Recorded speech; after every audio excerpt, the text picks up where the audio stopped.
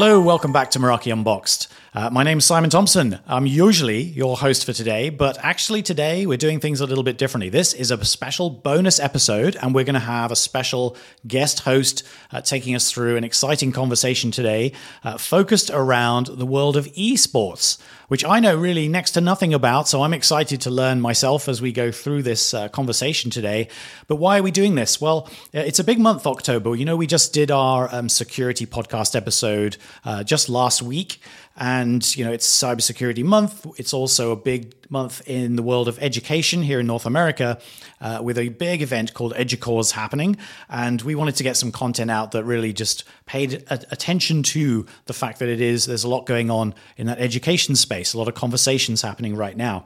And esports seems like a very fun topic to me. It sounds exciting. So I'm definitely looking forward to this.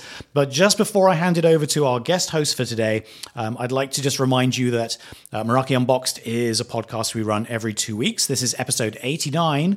And there is a ton of great content out there. So if you're interested in learning more about Meraki, the people and the technology, I definitely recommend you go back and have a look at that archive. I think you're going to find some very interesting content in there. And if you have ideas for the show, we're always looking for those. So please do reach out to me. You can find me on Twitter. My handle there is @MerakiSimon. And just send me your ideas, send me your thoughts, send me your feedback. Would love to hear from you. Okay, let's get into the main content for today. I'm going to hand things over to my colleague, Kaylee, who is going to take us into this conversation. Kaylee, over to you. Hi, Simon. Gosh, this is so exciting to be here. I feel very official with my headphones on. I imagine you feel like this every week, but it's a real treat today.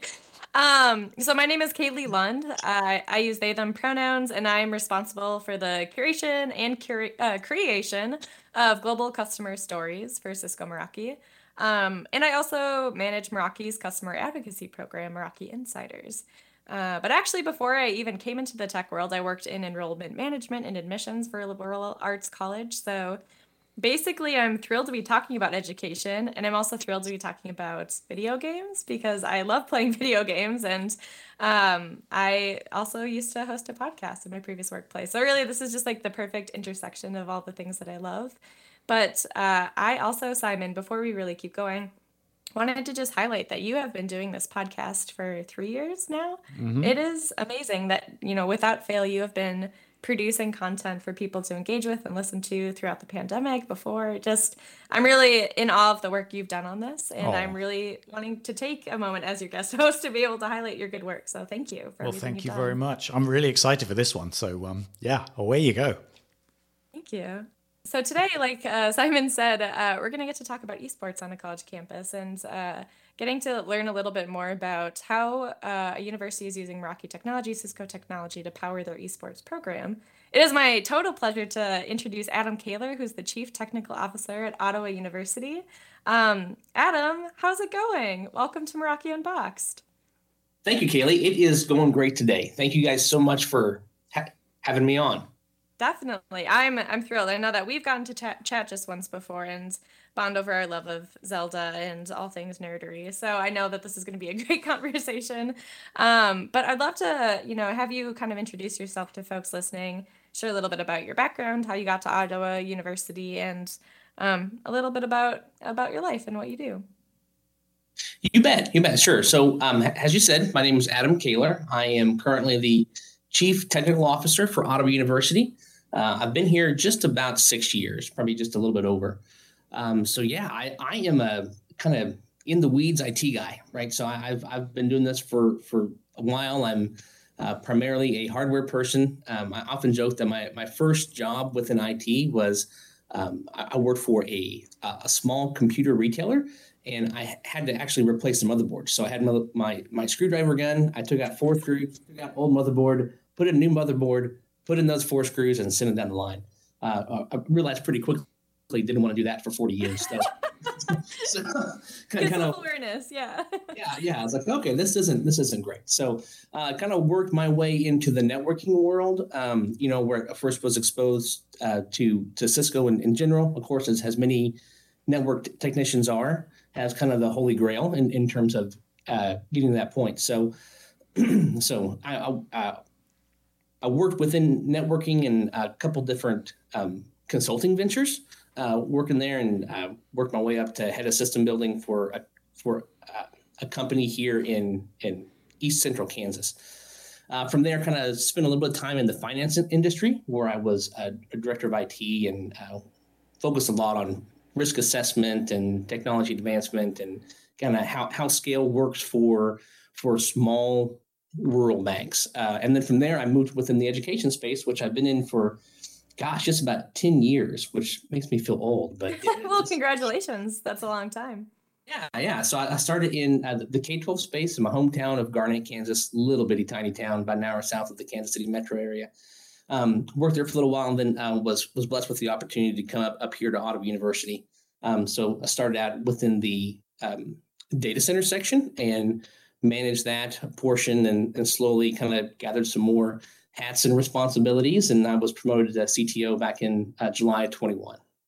Well, congratulations again. That's quite a journey you've had just at one university as well. Absolutely. So, yeah, with that, what we're talking about today is esports. So we launched esports back in 2019, and I was a big part of that, for better or for worse. So it was really fun to kind of explore the entrepreneurial side of IT, which we don't really get to. Lots of times it's just break fix and see what's not working, and then making sure the Wi-Fi is up, right? So to kind of apply the business metrics from obtaining my MBA from OU it was great to kind of flex that a little bit. I bet. I love how you described it too as entrepreneurial. Can you tell me more about what you mean when you say you kind of got to view the entrepreneurial parts of this? Sure. There was nothing like this within OU. There was a little bit of technology, a little bit of student affairs, a little bit of athletics. So it was really kind of reinventing the wheel in terms of what student engagement really looks like. So it's kind of a funny story with how it started. Initially, the scope of esports within Ottawa University was kind of discussed as being what we call a rescue sport. To where if there's a student athlete that comes on campus to play football and they happen to tear their ACL and need surgery, and they can't play football at that level again, or in any sport for that matter, then there's sports like esports that would be there to kind of make sure that student is still involved within the student body, and they have something to do for their scholarship to continue their education. So that was the initial thought process back in 2018. Fast forward to 2022, and now we have over 40 students in the program. We compete in multiple games. We've won a national championship, which I certainly can't take the credit for. I'm just the IT guy. So, but it's pretty maybe a little bit, just a little bit, right? If the internet didn't work, they wouldn't be able to play. I'm just saying. That's what I'm saying too. It's true. And for viewers at home, if you're thinking, boy, Ottawa University and Kansas in the same sentence, is Adam? Do Adam and Kaylee know what they're talking about? Yes, we do. It's Ottawa, Kansas, not Ottawa up in Canada. Though I'm sure you get that quite a bit, Adam. Absolutely. Yeah. Times a week. Do you ever get applications sent to your university that actually are meant for a place in Canada? Absolutely. Yeah. We get folks who think that they're applying to the different college. Even I've heard stories about submitted payments to the wrong college. Yeah. People, folks trying to pay, and it's the wrong institution. So the first real challenge is if you can identify it's the correct school, then in the correct location, then it's a little bit easier to get in, hopefully, at least the starting point. But let's go back to the beginning too. So I've loved hearing about your very holistic technology background. I think that really shows up in the ways that you were able to kind of implement all of the different Meraki pieces on campus, and the way that campus runs on Wi-Fi, and the ways in which that it's been just growing too. I'm curious if you can just kind of walk us through what esports are, what esports is. What's the correct verbiage for that? Maybe we can start there. Yeah, I think it's is, but I'm an IS major, not an English major, so I probably can't help there. So at the core of it is competitive gaming. And there's a number of different titles. I think that the best way to describe it would be to equate esports to track and field.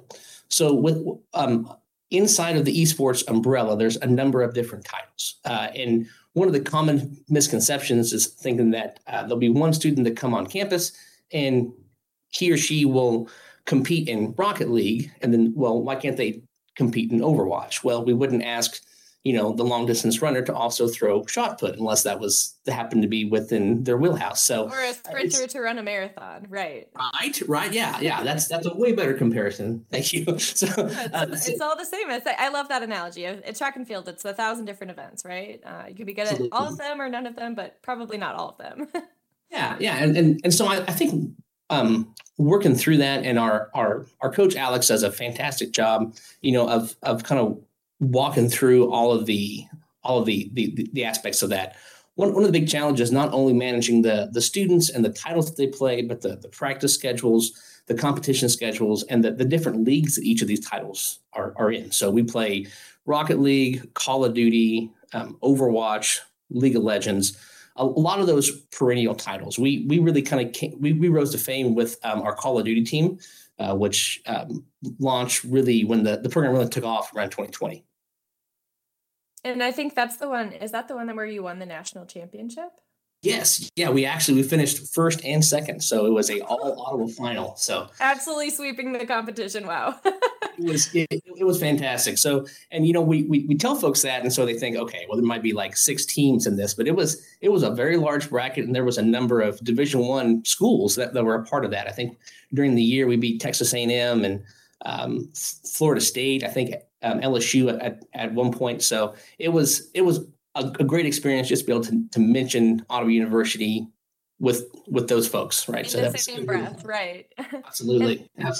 I can imagine too, really put yourselves on the map in a lot of different ways, both in terms of how your school quickly became like a national leader and winner in this world, but also, what did it show the leadership at your university after your teams won those, both first and second place, right? I mean, what did they take away from that? Yeah, so I think primarily what they take away is the legitimacy of esports. So I think just being in that space and understanding how that can help students. I think one of the primary benefactors of this are the students that come within the esports program. Those are students that may not have come to Ottawa University otherwise, right? So that's typically a different type of student, right? Those students are more interested in engineering, computer science, graphic design, right? So there's it's not your typical college student from a athletic standpoint. Yeah, I'm sure it brings in a unique way to both recruit and maintain those students. And especially I'm thinking for athletes for whom, a injury would be a devastating loss to not only playing that sport, but also putting their education in jeopardy if they were to lose a scholarship. I know you talked about it originally as, a potential rescue sport, but it seems like it's quickly grown to become quite a pillar of your university's athletics program. It really has. And even on the Ottawa, Kansas campus, and also in our Surprise, Arizona campuses as well. So we have spaces at both campus sites, and so they have become a fixture of tours of the campus and just conversations around the university in general. I bet it must be like a little bit of pride to hear when those tour guides are walking by and saying, and this is the blah, blah, blah part for the blah, blah, right? And then you're like, oh, I helped that blah, blah, blah part. That's my esports. Name it correctly. I have zero shame in that. So I think the first year, I was trying to like sneak over there during every campus tour. Like, yeah, look, to hang this light bulb took this amount of, that kind of stuff. So absolutely. It's pretty fun. And it's so cool to get to know that that's now a big reason people are coming to your university. So I'd love to visit. Let's take a trip back to 2019 when we were all a lot less jaded pre-pandemic. But and also like eventually I'd love to talk about what it was like to launch this program amidst a pandemic as well, because I'm sure that was a huge challenge. But first, let's talk about what was the inspiration for installing this esports program onto Ottawa's university's campus. I think esports had been talked about at the campus, but there's a lot of folks that didn't really understand what was involved with it and kind of what the real impact would be, and is this really real? So I think there was a lot of those conversations initially. Our chancellor at the time, Kevin Eichner, he was on a fundraising trip and then talked to a person who was a potential fundraiser for the university and was introduced to the owner of the esports franchise based in Dallas. a part of that conversation was, hey, the esports is really launching. It's becoming a huge deal in North America. It's been a very big deal in Asia for some time, but it's starting to really impact here. And wouldn't it be great if Auto University was one of the schools on the forefront of launching esports within the higher education space? I bet that was huge to have your chancellor being the advocate there. I'm sure that's very unusual across college campuses where the person on top is the one like leading the charge there.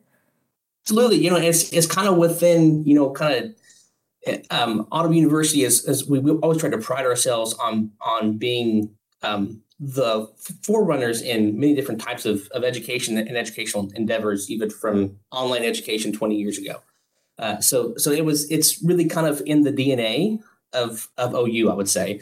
So it was just the next challenge. I was only been there a couple of years at that time, I was excited to be a part of that conversation with the chancellor and with other major leaders within the university. So your chancellor comes back from this experience learning about esports, and then what happens? How do you get to make, the moves to, implement this esports program on campus? Sure. So we actually took a trip to the NACE conference, which was in Atlanta, Georgia, to meet with some other schools and some of the larger schools that have really already had their name within esports: Boise State, Marysville, Harrisonburg, all of those types. So in attending that conference, I think the vast majority were like Ottawa University at the time, which we were looking for a way to launch esports. And what does this really mean? How does it impact students?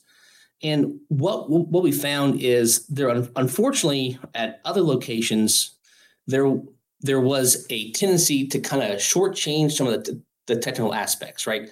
Well, they would take a portion of the computer lab, or it had to be scheduled around classes. And so with those shortcomings and some of the student frustrations that we heard from those type of programs, we found a way to differentiate ourselves. We found a way to actually go in the marketplace and partner with, at the time, CDW and then Horizon out of New Jersey to really kind of construct a true esports arena, which I think at the time was the largest one outside of the one in Full Sail in Florida. That's super cool.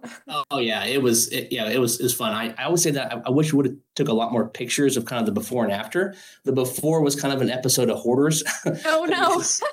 There was just stuff everywhere, and folks certainly had the best of intentions, right? In terms of trying to upgrade pieces and portions of theater equipment and lighting and sound over the years, but didn't really have with that kind of the total project scope. So that's what we came in with. To kind of help develop that space and what would be something that would work for traditional theater, band and choir concerts, but also for esports. And it's been primarily our esports location for the better part of the time it's been installed. So it sounds like what is now the arena was previously a theater that was, it sounds like pretty old and in need of updates anyway. Can you walk us through what that renovation looked like? Yeah, it was. There was times it felt like it was too fast, and times it felt like it was going to a crawl. So, it was the scope of it was just. With looking back now, I'm surprised that we weren't a little more overwhelmed. We replaced all of the electrical in the space to have new electrical equipment.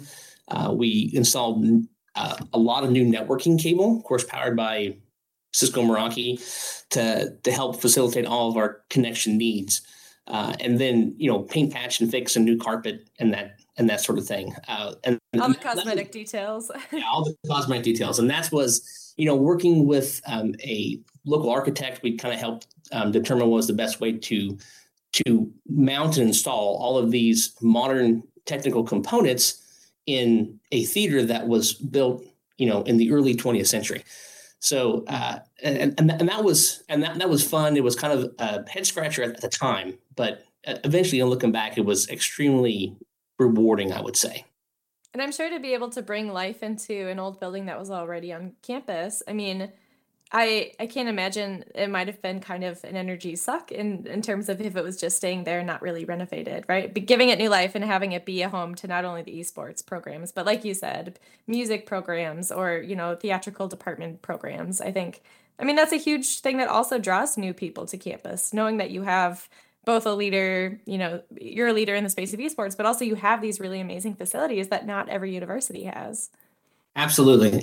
Yeah. And that was, and once we had, I'll say, alumni come back and tour the space and saw the transformation that it made, although folks didn't really understand and kind of question the whole notion of esports, they certainly appreciated the work that was done in the space, the large projector screen that was put up, the line array speakers, so we could have really concert level sound, the fully automated lighting rig that we had to really help and kind of make for a really professional look on the stage itself. Yeah, I think that would be, amazing as a college student to be able to go to a place that had a facility like that. I think back to, I certainly saw lots of college tours and places like that when I was back touring colleges that did not have any sort of facilities like this. So I'm curious too, how did you make the decisions about what pieces of technology and Meraki technology to implement in this space? How do you set up an old theater from, like you said, the earliest 20th century and turn it into an esports arena? Yeah, and that was it was a tough portion of it, but once we kind of dove into it was really fun. So because we really got to think about the use cases of who's going to be using this space, and the first and foremost, as it always is, the concern is around the esports athletes and what competitions that they're going to be in, what games that they'll be competing in, and how do we provide the best bandwidth that we possibly can and at the most secure levels, right? So they can enjoy the game that they're playing and then also be successful. So I think that was first and foremost, but that's, hardwired Ethernet cable to make sure that we have the least amount of routing points possible in between. And then I think further from there, it was more about utilizing Meraki wireless solutions to determine for the spectators, so they could have the best experience possible. And that's where it gets a little of the gray area because of the pandemic. We were starting to get a lot of really good numbers within the arena itself, and folks were coming up just about every Saturday to watch our Overwatch team play, and then the pandemic hit, right? And then we unfortunately couldn't have folks there anymore. But that was a way, because much like a traditional stadium environment, folks want to interact with the sport that they're watching, right? So if they're at, of course, I'm from Eastern Kansas, so if we're at a Chiefs game, we want to be able to pull up statistics, right, to see who's done what, how many yards Travis Kelce has, all this and the other. So and it's very similar. Whereas in the esports realm, they might want to look up the gamer tag of the player that they're seeing to see what other games that they stream or what their reach is on Twitch. Right, because it's not just a kind of a nice to have. With esports, I feel like it is kind of a requirement that you need to be able to see how these people compare in real time and looking at their platforms and the way they've previously played, especially when you are in the space with them during a competition. Absolutely. Yeah. So how does setting up an esports arena on a university differ from just setting up the ability for people to play video games? I think a lot of people would just assume that, okay, you need, sure, Ethernet's nice to have, but why does it need to be this way? What special things do you need to make it into a secure arena? Sure. So it's really about width and scalability. So if you were to set up a gaming lounge, right, you would have a finite number of stations that you have to provide service to. Whereas for esports, you would have to kind of think ahead about what titles that you're going to grow to, and then what's kind of the total picture that you need to provide for all the athletes who partake in the program. So there's like I said, going back to like the gaming lounge idea, which we're certainly looking to implement. I think a lot of universities and colleges are. Yeah. So with that, it's a very finite number, right? You kind of know exactly what you have, and you kind of control that space a little bit. Whereas with an esports arena, you want to control the space, but you don't want to limit the growth and the usage of it. So there has to be more scalability. Mm-hmm. How do you deal with security when it comes to, I think back to, especially during the pandemic, people were worried about Zoom bombings or, all of a sudden there are people in a lobby or in a meeting that shouldn't be there. Is that similar for esports? Are there similar concerns regarding that? It is. So there, in terms of folks joining the actual match, not quite so much. Those are authenticated accounts.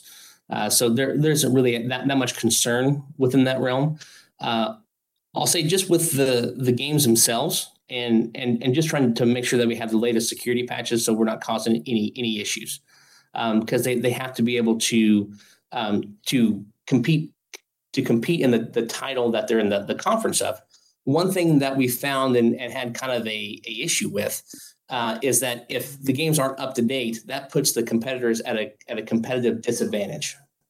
When the pandemic hit, people weren't able to actually be in an esports arena with people and seeing the competitions. What happened with the esports program during that time? Well, we tried to reevaluate, and it became pretty clear pretty quickly that students could still participate within the esports program even if they were at home. So when the pandemic first hit, around the spring break time, which a number of other educational institutions did the exact same thing, but all the students went home to participate within remote learning, right? So with that, that about the only event that folks could still participate in was esports. So it kind of helped students to meet and kind of still have that camaraderie. I bet it was nice. And for them too, to have that lifeline back to campus. And the reason that maybe they were, choosing Ottawa to be able to, continue their education, but also have this program that they were chosen for, selected for, wanting to be a part of. Sure. So we talked a little bit about how setting up a esports arena is a different type of, configuration than maybe setting up just a regular university for Wi-Fi and capabilities there. What does the rest of your campus look like? Does Meraki, are there other Meraki pieces on campus? Absolutely. So we are a full stack Meraki shop at all 4 of our campus locations. So if someone's connecting to a network at an Ottawa University facility, then they're doing so by utilizing Meraki solutions.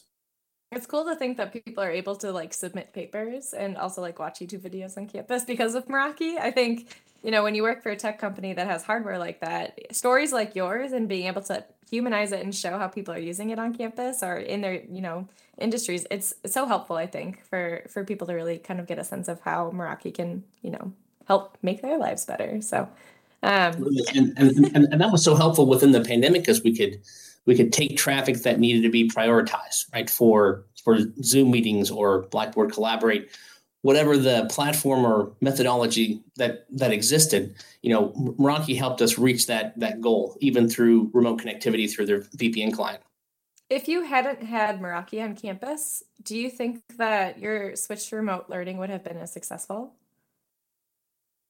I can't say that it would have been. I definitely believe that the nature of the Meraki solution being as flexible and dynamic and scalable as it is, it allowed us to kind of turn on a dime. And not only from the client perspective, but also allow connectivity from outside the network. So, for example, one of the things that we accomplished that was so successful for us was launching basically a online terminal server through a web gateway that we utilized the Meraki networking technology through our firewall to allow those connections to come in.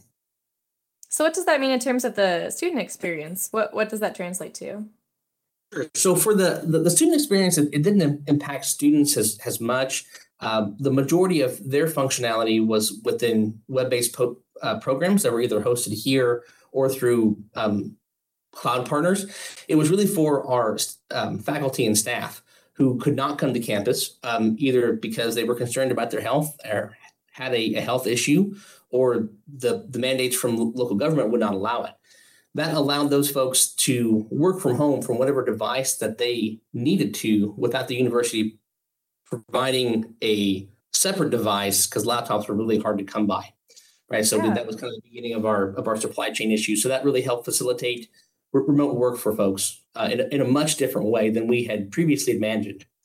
I'm glad you brought this up because I previously had been really, talking so much about these students. And part of that is my bias from working at admissions, where I was so much working with students. But I think when you're thinking not just about the student experience or visitor experience, coming to see these competitions, but the actual faculty and staff and people working at a campus to keep it going. I mean, that's huge to know that those people didn't necessarily have to worry about their jobs or being able to work from home safely. Like you said, if maybe they had a health condition or there were certain, mandates that made them work from home. I'm glad to hear that it was a successful solution during that really turbulent time when there wasn't a lot that was super, definitive, that Meraki was able to help make that happen.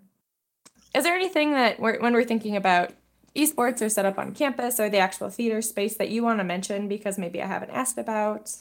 I would say that the audio-visual technology within an esports program is almost as equally as important as the network capabilities of the program itself, or even the machines that students are gaming on.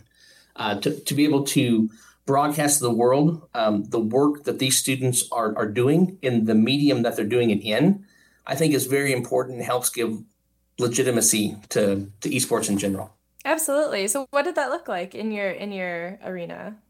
Sure. So we mounted a couple cameras that went back to a Blackmagic video production system. Now, this was, 2018, 2019 when we kind of designed and installed everything.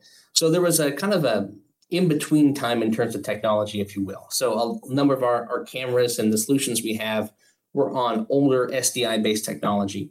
What we're pivoting now is to actually utilize our Meraki backbone, the network itself, to use NDI and Dante type technology to help transmit our audio and video signals to our streaming computer, which then sends it out to Twitch, YouTube Gaming, or whichever platform we need to.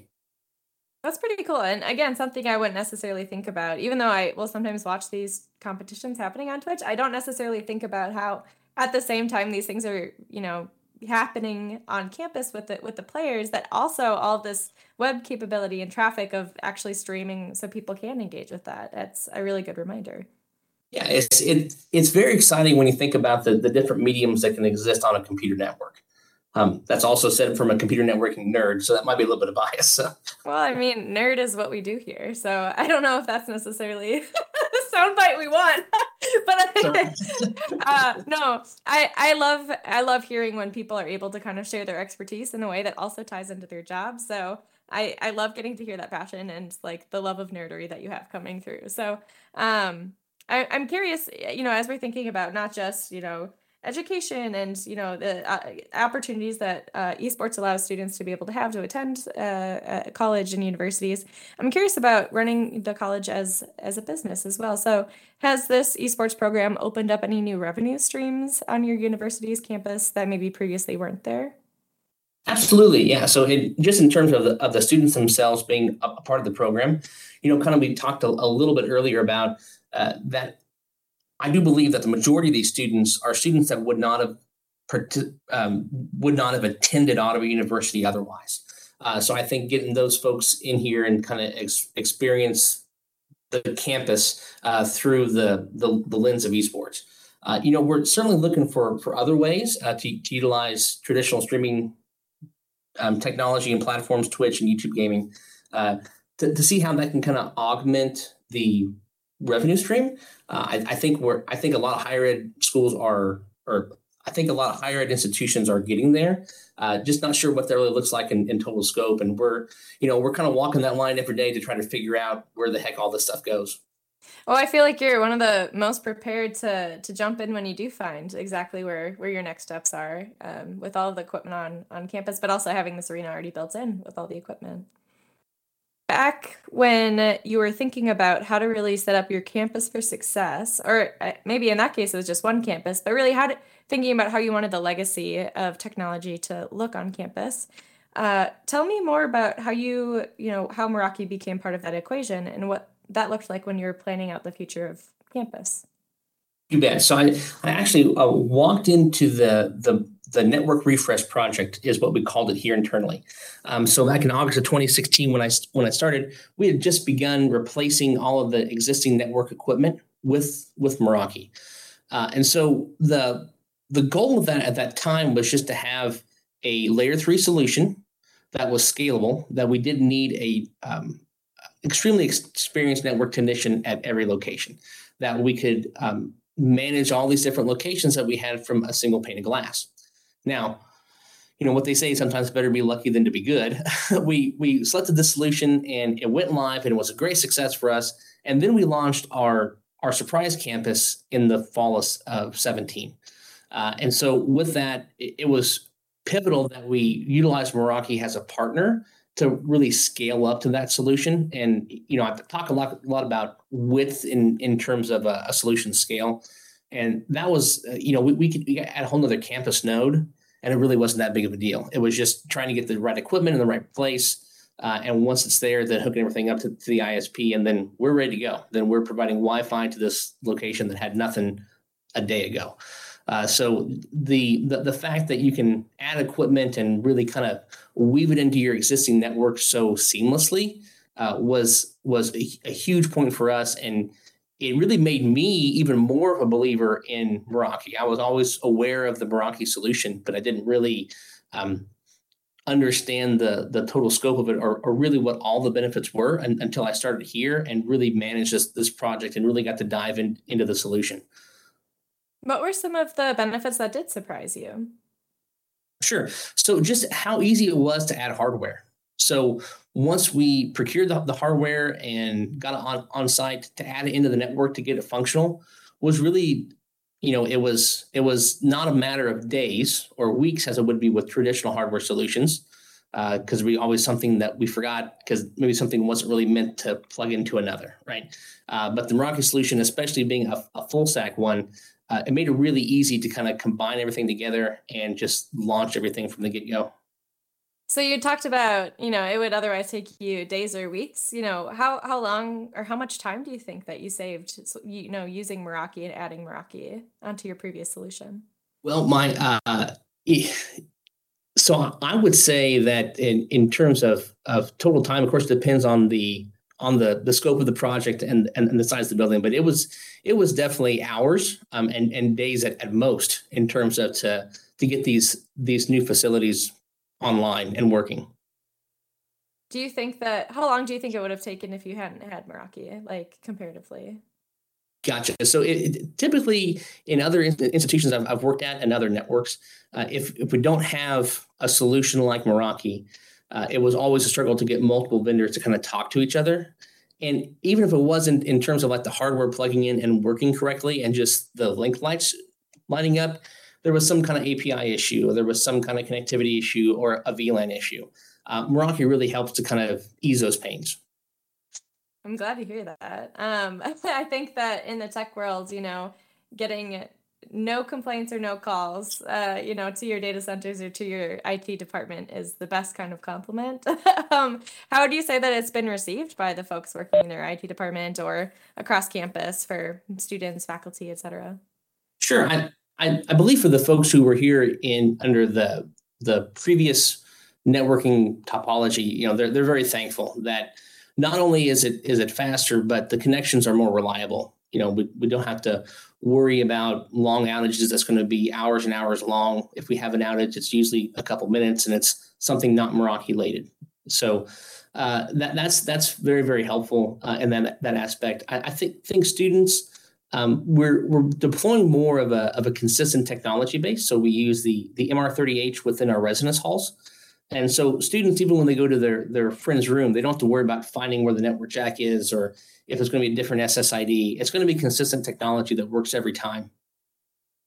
That's great to hear. And I think that for students, being able to have that consistent, reliable Wi-Fi is like something they don't want to ever have to think about. So the fact that this is just working super smoothly and, kind of allowing every inch of campus to have that connection, that strong connection, I think that's a huge win. Absolutely. So I did think of something related to esports I wanted to come back to, which is you mentioned, really coming on the map, Ottawa University's esports program in 2020, but that was the same time that you had this big closure and, people weren't on campus. So what did that look like? How did that success really come to be if people were not on your campus? Sure. So we were one of the institutions that in fall of 2020, students came back on campus, and it was really the students who really helped drive that decision. There were a large number of students within all of our residential campus locations. They are student athletes, so well over 90%, I think, on both campus locations. So they want to participate in their event, whether it's basketball or softball or esports. Track and field. track and field, right? There you go. Yeah. So I think all those students really wanted to feel like they belonged and have that space to come back to compete, to have some kind of something relating to being normal, right? So with that, we recruited a great team, and got to have the great opportunity and kind of pulled everything together to win that national championship. I think it's a really amazing story to know that all happened within your first year, but especially on top of it having, been half of a year that people weren't even on campus. I think it makes me really respect the work that you've done with this program, and also really value the work that the students put into making that, that huge accomplishment happen. I'm sure that was a really amazing way to put Ottawa on the map. Yes. So I'm curious about what your plans are for the future of this esports program. What are Adam Kaler's big goals, and what are your dreams, and what are the plans for esports? So the success of esports really drove home the idea of remote viewing and streaming. Especially with the pandemic, we really found as a university within some strategic thinking that the ideas and the metrics of remote viewing really aren't going away, even as maybe the pandemic starts to die down. So there will always be that component of folks who attend classes remotely, or if there's a speaking engagement on campus and folks are sick and stay home but still want to view the event, even up to the football game and even up to esports. So with that, we kind of launched a digital media department, which helps facilitate the broadcasting infrastructure, which of course lives on the Meraki network. So that to me really is kind of the next step within esports, is just has those titles evolve, being able to broadcast those and giving a really professional experience for the viewer at home. I think that combined with hoping that more developers kind of clue into the higher education space, and there's so many opportunities here for such great stories, such great competition. So I think as those folks weigh the options within the professional esports scene, hopefully they continue to invest within the collegiate space as well. It's exciting to think that this is going to only continue to grow as well. I am really curious about what the future will look like in a couple of years on your campus. Absolutely. Yeah. And like I said before, I really can't take credit for anything besides the technical components of this. Our athletic department, our student affairs, the folks who've brought in the correct talent to really run the day-to-day. Can't say enough great things about all those folks who've accomplished that. I love that. You're such a higher ed person too. I can tell at your core, because you're thinking about all the other people it takes to run this, not just the folks who are working in the IT department. Absolutely. We try. Yeah, definitely. What does your IT department look like, though? So clearly you're the CTO here at Ottawa University, but what else does it look like both at the main campus and other campuses? Sure. So we kind of we pride ourselves on being what we call a university-wide service. So we really provide solutions to all campus locations. There's a number of folks here on the Ottawa campus that help the Wisconsin campus or even the Surprise campus on a daily basis, and full-time employees and part-time graduate students who are in the Surprise campus, vice versa, right? So we really try to help whoever needs help at whatever time that they need help. So it's 4 departments that kind of that construct what I oversee within IT. So there's our help desk, our data center, technical operations, cybersecurity, and of course that digital media department that I mentioned a little while back. So it's a great team, and we have some experienced leaders and some folks who are just a little bit newer to the IT scene. Folks who really kind of have that hunger. They really want to learn as much as they can. We launched a graduate assistant program to where students who already have their undergrad degree, they want to complete their MBA through OU. They can work within the IT department to help kind of the financial strain of the MBA itself. And then, of course, we have the tried and true student worker program, right? So for undergrad students to be the lab assistant for the computer lab and all those other components. So it really is, it's a great group. Certainly love coming to work every day to work with my team. I love that. That's so sweet. So when you say campus-wide or university-wide service, I'm picturing you have like 100 people working on staff. Is that close to accurate? No, no, no. We have there are 5 full-time employees Oh, under me. it's totally off. And we have, I think there are I'm sorry, 5 graduate assistants. And then between both campuses, probably about 10 or 15 undergraduate student workers. So yeah, we are a small team with a very long to-do list. But like a lot of nonprofit, private, religious universities, there's always focus on the budget. But we like to think with the talent that we have, what we can do and what we can augment. Yeah, for sure. So, do you feel like Meraki and the equipment that you've had, the decision you made to kind of become a full stack campus, do you feel like that's allowed you to save money that would have otherwise gone to additional staffing people or anything like that? Oh gosh, yeah, yeah, for sure. So not only just money, but also time. So it something as simple as the cable test functionality within Meraki itself keeps having to get a specialist to go grab the tools, go 3 buildings over. Right, they're going to get asked 4 questions on the way over that they got to fix before they get there. Right, so just a lot of those typical IT pitfalls that you see everywhere. Meraki helps us to overcome those just with that single pane of glass. I love that example too of, oh, by the way, can you help me with my Wi-Fi? It's like, have you turned it off and turned it back on again? Oh, okay, I'll try that. So Yeah, yeah. Oh, there's always those. Or my kid broke his Xbox. What do you think I should get instead? wow. And then you're like, I can't answer that question. Yeah, I don't know what to tell you, pal. Sorry.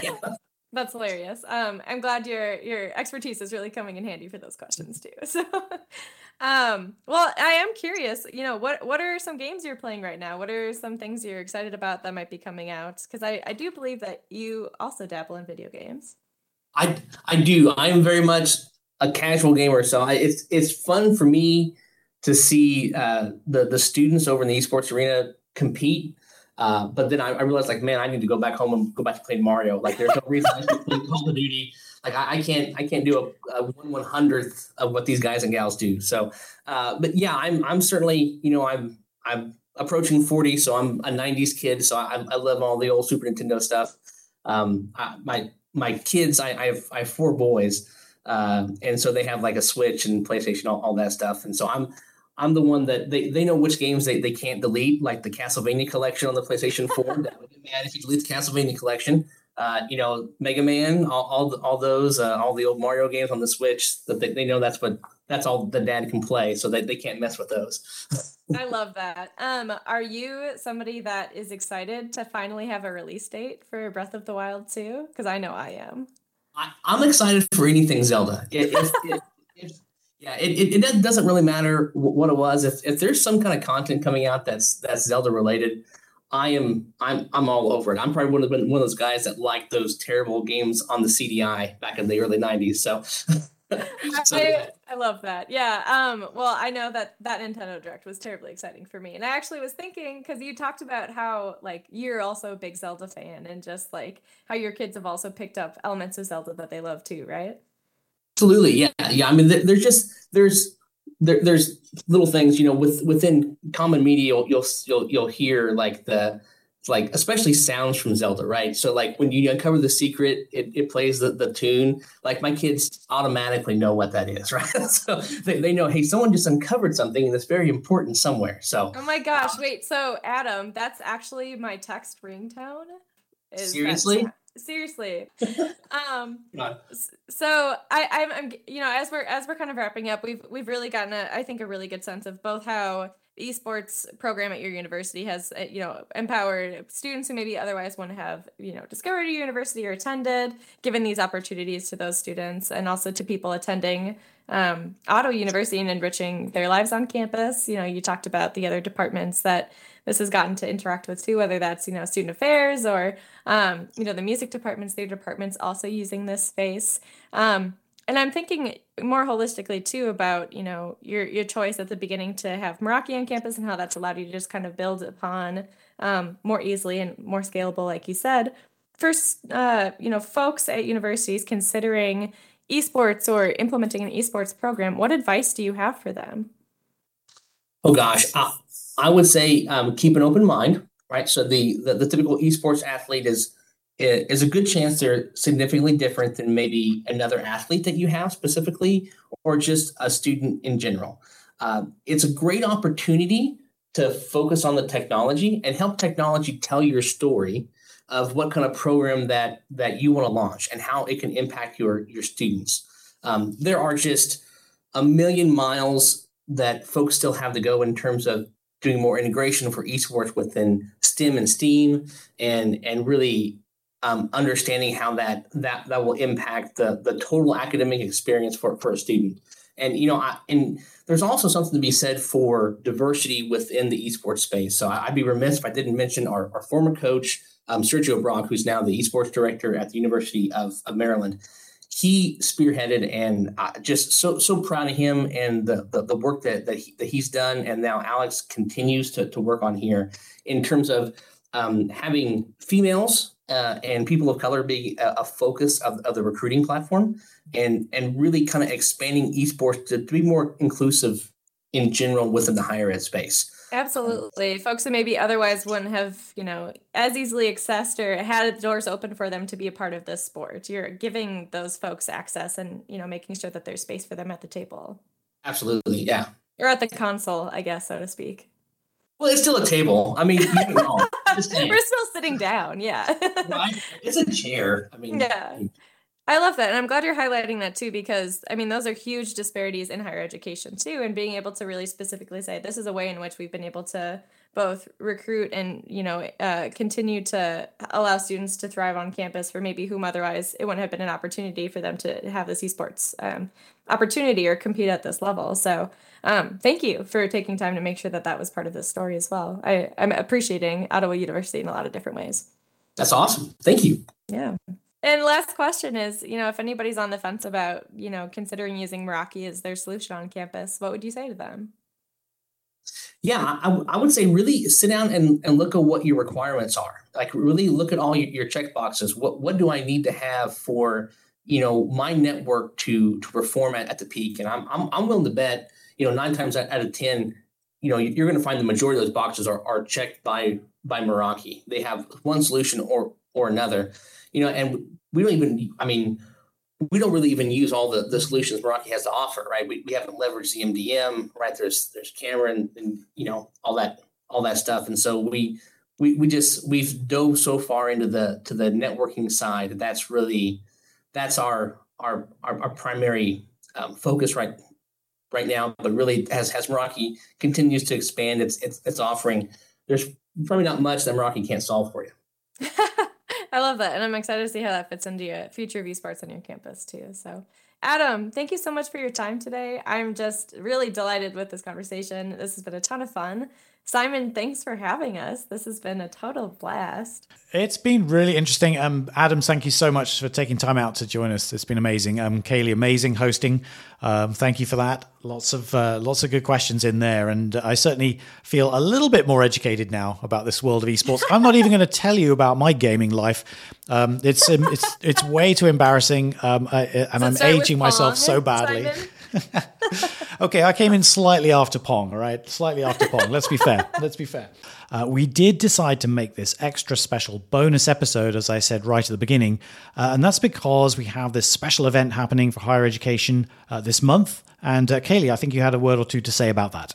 Yes, thank you for reminding me. I appreciate that. So on October 27th, it's this Thursday, from 11:15 to 12 p.m. Mountain Time, you can actually learn a little bit more about how Cisco is empowering esports on a different campus. So at EDUCAUSE, there's an esports speaking session with Neil Tilley, who's from Cisco, and Todd Sutton, who's the Assistant Vice Chancellor for UNC Greensboro. They're going to be talking about how Cisco and Meraki are powering solutions for their esports program on their campus.